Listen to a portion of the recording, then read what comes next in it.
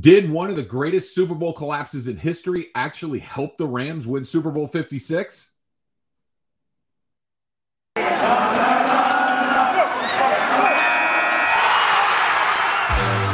You are Locked On Rams, your daily Los Angeles Rams podcast. Part of the Locked On Podcast Network, your team every day.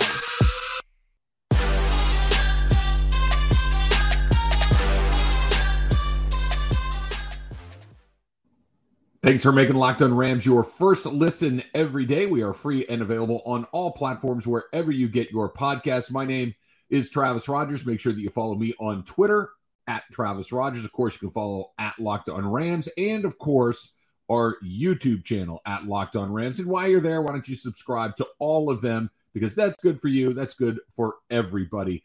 I, of course, host the Rams pregame show and postgame show on their flagship station, 710 ESPN, right here in Los Angeles. I've been with the team since they came back from St. Louis back in 2016. So, all right, let's get right to it. The Rams won Super Bowl 56. They did it by coming from behind after very quickly giving up the lead to start the third quarter, that long touchdown pass to T. Higgins. Raheem Morris said something very, very interesting. Of course, Raheem Morris is the Rams defensive coordinator, and he was talking about his time in Atlanta. He was a member of the staff when Atlanta blew that 28-3 lead to the New England Patriots in their Super Bowl collapse. And I thought he said something incredibly interesting. He was talking about how he did not see the Rams do that thing that teams do when they are supposed to win and it starts to slip through their fingers. Here's a quote from Raheem Morris. I don't think anybody got tight when they took the lead. I don't think anybody got tight when they got the big play coming out of halftime right into the interception. Everybody stayed the course. That even keel, that steady feel, credit has to go to Sean McVay and how the team is run.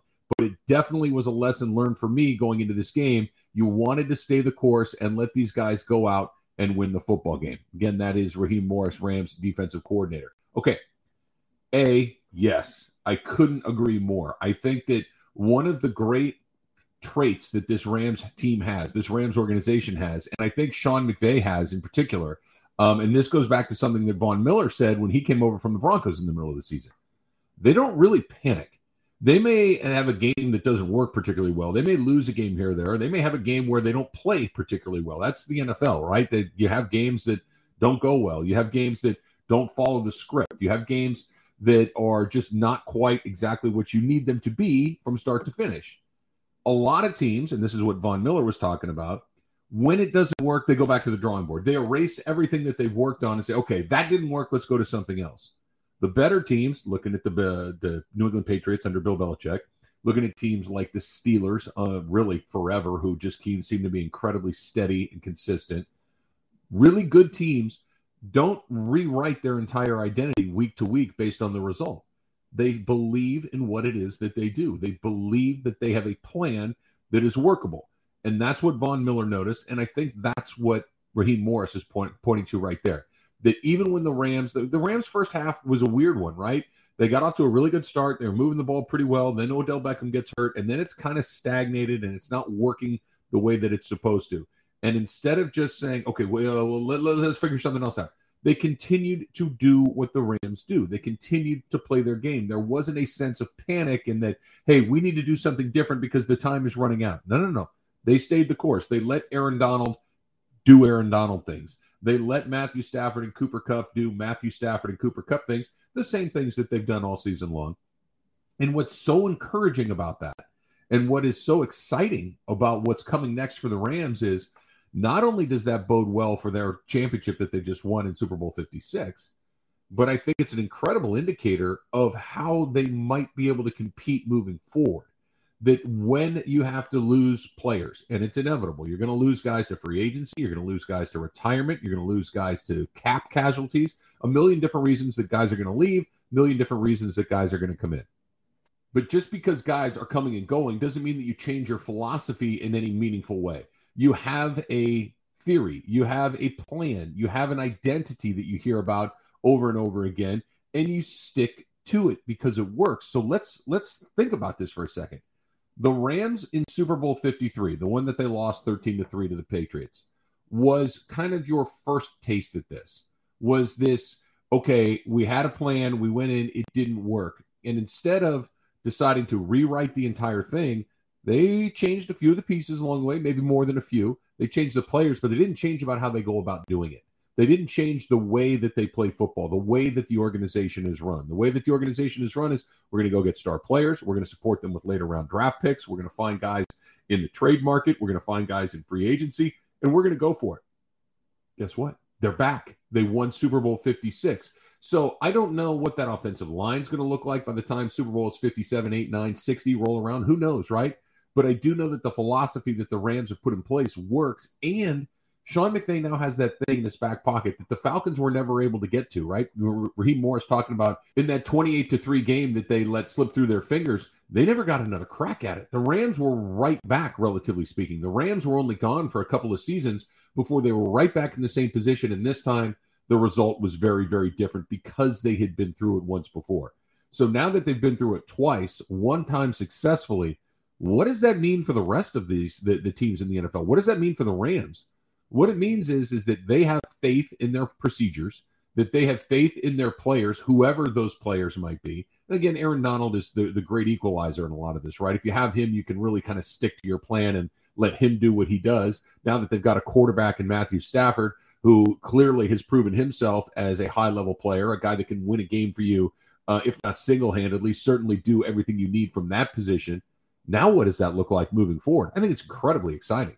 I think it is an incredibly exciting moment for the Rams to be able to go into any game with any potential outcome, no matter what the scores have, whether you're way ahead, whether you're way behind, whether it's a close game, whether the panic factor that almost always is going to set in, and Raheem Morris was talking about that too, that, look, guys get tight. Guys tighten up in these moments. This is not supposed to be how it goes. And they stayed strong, and they got it done. And that knowledge and that understanding of your own philosophy of how things work is incredibly valuable for the Rams. And I'm excited about what's coming next for them, because once you hear about it all the time, right? This team's really good, but they never really quite figured out how to win. They don't quite know how to close the show. That a good team finds a way to win. Average to bad team is going to find a way to lose. Well, the Rams are clearly in that second. They find ways to win. And they find ways to win because they stay the course, because they believe in their methodology, because they believe in the mantras, the we, the we, not me, the be at your best when your best is required. They believe that stuff because they've seen the results of it. It's not just a slogan painted on the wall in the team facility. It is a belief system inside the entire organization because it has worked. You can tell me a slogan or a motto all day long, but if I haven't seen the results of it, what do I care? But if you give me a slogan and a motto and it gets implemented in our day-to-day practices, and all of a sudden that motto and that idea and that methodology works, forget it. Off to the races. Absolutely remarkable. All right, so we talked about it the other day, right? The drama surrounding Aaron Rodgers. There is potentially some drama that is going to affect the Rams, and not in the good way. That's coming up next. But first, let's talk about our pals at Bet Online. Football season, unfortunately, is over, but basketball is in full steam mode for both pro and college hoops. From the latest odds, totals, player performance props, to where the next fired coaches are going to land, betonline.net is the number one spot for all your sports betting needs. It still remains the best spot for all your scores, podcasts, and news this season, and it's not just basketball. BetOnline is your source for hockey, boxing, UFC odds, right down to anything else that you might want to have information on. Head to the website today or use your mobile device to learn more about the trends and action. BetOnline, where the game starts.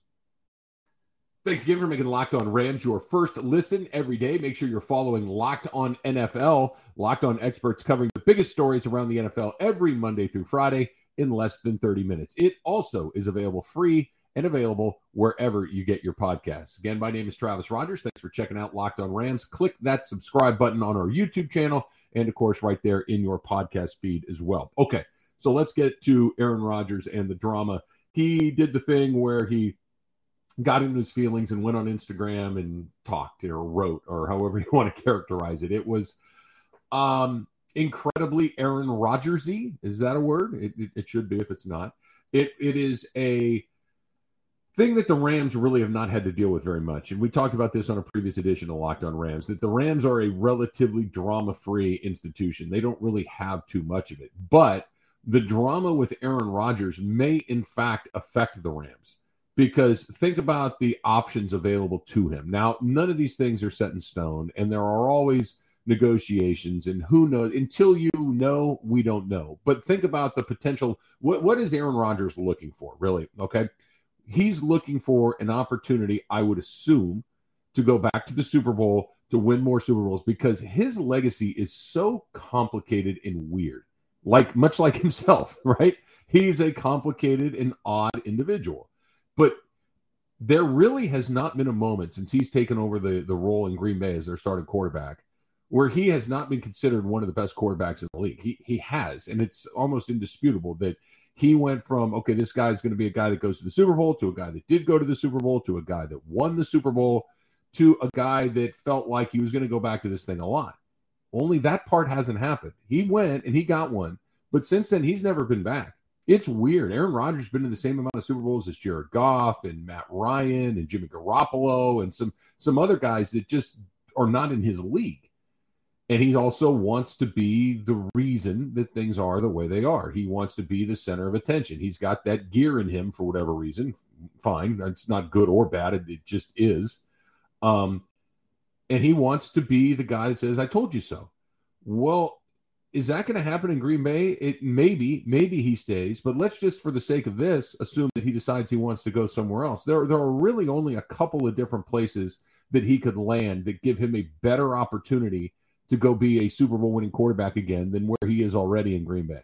There's Tennessee, which makes the most sense, frankly. Tennessee is a well-coached team. They're a good team. They are a quarterback away from being a team that nobody wants to play, right? In the AFC, like we've talked about with Patrick Mahomes and Josh Allen, we just saw Joe Burrow, Lamar Jackson, Justin Herbert. There's a whole bunch of good quarterbacks in that half of the draw. Patrick Mahomes, of course, that maybe you'd rather stay away from. But you get Derrick Henry, you get a pretty good defense. Again, Tennessee was the number one seed in the AFC this year for a reason, because they're very, very good. Throw Aaron Rodgers on that team, okay, makes a lot of sense. So that's probably destination number one if he wants to just go and do the football thing. The one that makes the most sense beyond that, and this is where it affects the Rams, is San Francisco. San Francisco, is the team that really gives the Rams trouble. In Sean McVay's entire career, he's beaten pretty much everybody. Really, there's really nobody. I mean, I'm not saying he's won every game, obviously, but when they go into a game, you're thinking, okay, they got a good chance to beat everybody, maybe with the exception of San Francisco. And when they have had success against San Francisco, why? It's because the quarterback play on the other side is not very good. It's because the quarterback play from Jimmy Garoppolo is lacking.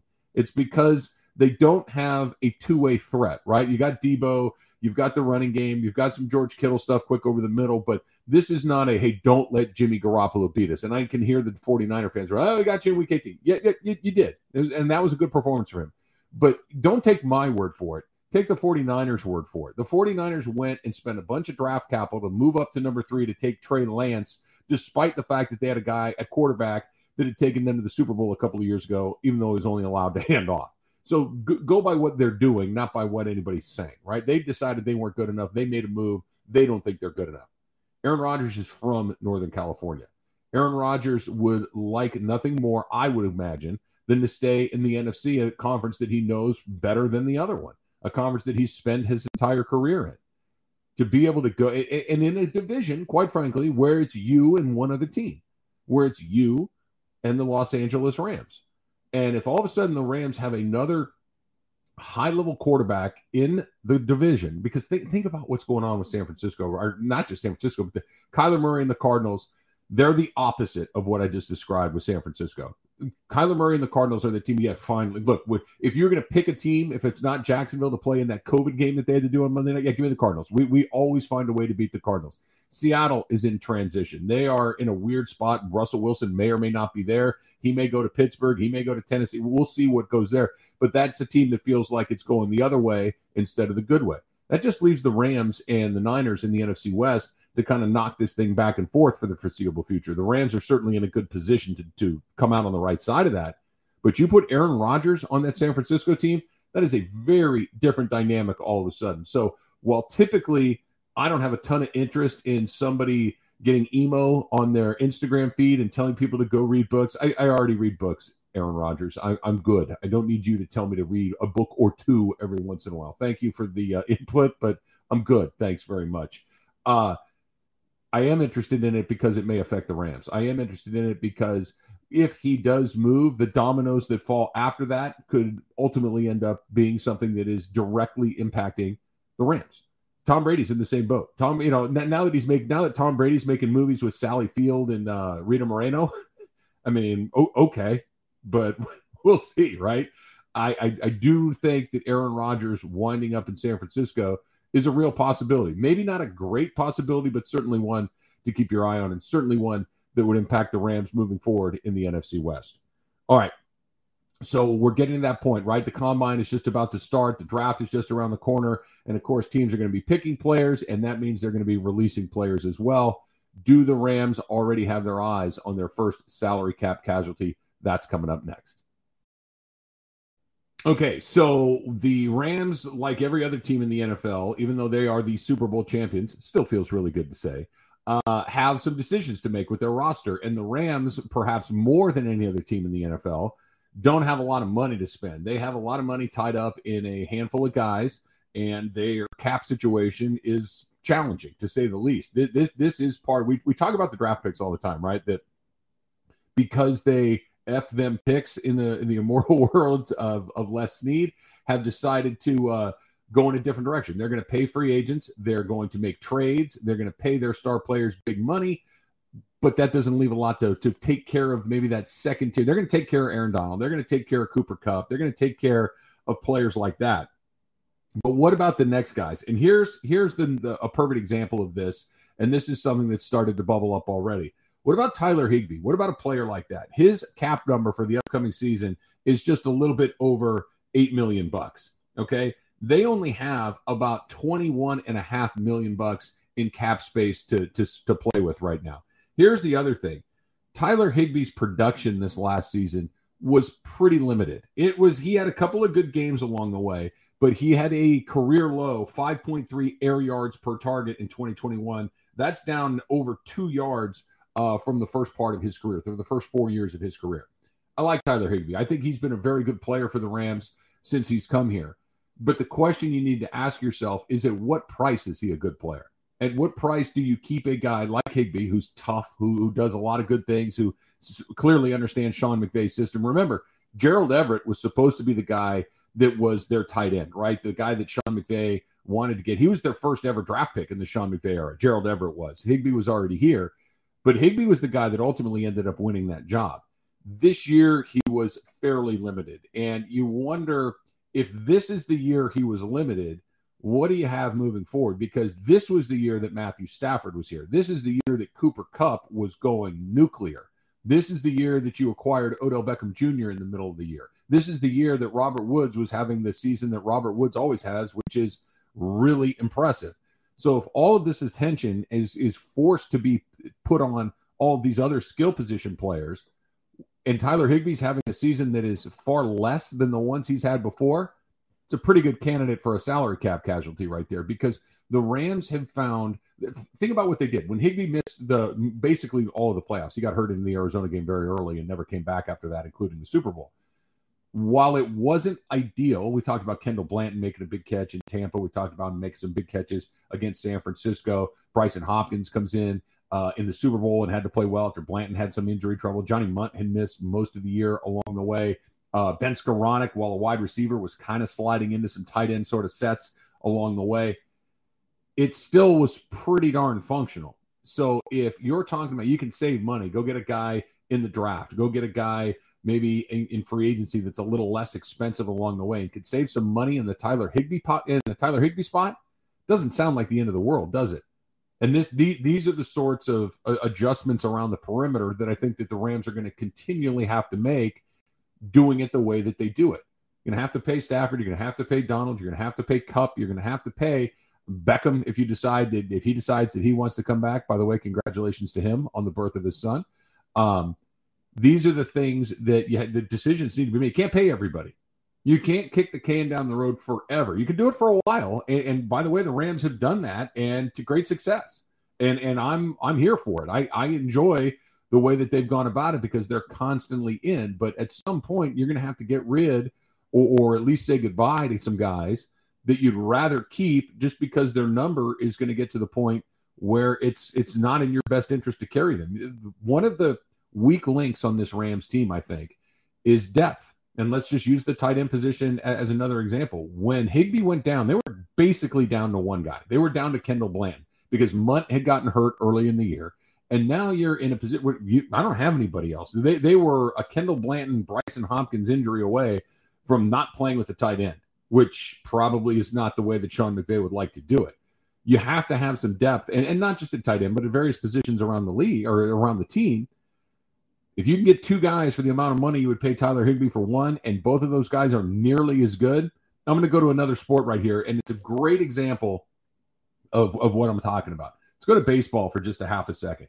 Remember a few years ago when the Dodgers were in on Bryce Harper, when they were trying to make a move for Harper, and they offered him a crazy amount of money, but they wanted to go short term. They were willing to pay him, I forget what it was exactly, but like $35 million a year for 4 years. And the Phillies went for 13 years. And Dodgers went, no, we're not doing that. But what they ended up doing was deciding to double down with Max Muncy. Okay, Max Muncy is not as good a player as Bryce Harper. But Max Muncy is close enough that the price that you pay for Max Muncy, which is a fraction of the price of a Bryce Harper, makes a whole lot of sense, because if you only pay Muncy this and you can pay Chris Taylor that and you can pay all of these other players along the way a little bit more to keep everybody else together, and you just don't have that one guy sucking up all the money, that's how the Dodgers went about doing it. And I wonder if the Rams aren't thinking about doing something similar, that while they'd like to keep Higbee's probably their first choice at that position. He's been a good player for them. If I can get something that's, 80% of him or 90% of him at 40% of the cost or 50% of the cost, that's a win, because that's money I can go sprinkle around to other guys. That's another cornerback that I can go get. That's depth at linebacker that I don't have. These are the questions. These are the moves that the Rams are trying to figure out, and Higbee feels like he may be one of those guys. Look, the other guy that may fall into this category as well, we've talked about him a lot on Locked On Rams, Andrew Whitworth. The difference is Andrew Whitworth brings so much more than just a left tackle that can block, but Andrew Whitworth's cap number is big. Andrew Whitworth is at a point in his career where it wouldn't be unreasonable to think that his production might start to decline at some point, and maybe he doesn't want to be there or not. The difference with him is, of course, you're trying to figure out how you're going to use him in the locker room. That isn't just, hey, this is the scheme on this particular pass protection package. He brings so much more to the table. Higbee, with all due respect, I don't know if he has that sort of impact on the team the way that Whitworth does. I don't know if anybody outside of Aaron Donald or Cooper Kupp or Matthew Stafford probably would, but don't be surprised if if Tyler Higbee is one of the first guys that ends up a casualty of the salary cap situation. Again, thank you for making Locked On Rams your first listen every single day. Don't forget to subscribe to Locked On Rams, both on your podcast feed and, of course, our Locked On Rams YouTube channel. As for your second listen, right, you know how to do it. It's Locked On NFL Draft with Ryan Tracy and former NFL cornerback Eric Crocker. They're going to bring you the NFL Draft, and they're going to bring it to life every day with insight and analysis on college football prospects and NFL front offices. It's free and available wherever you get your podcasts as well. Until next time, I'm Travis Rogers. This is Locked On Rams. In whose house? It's Locked On Rams' house.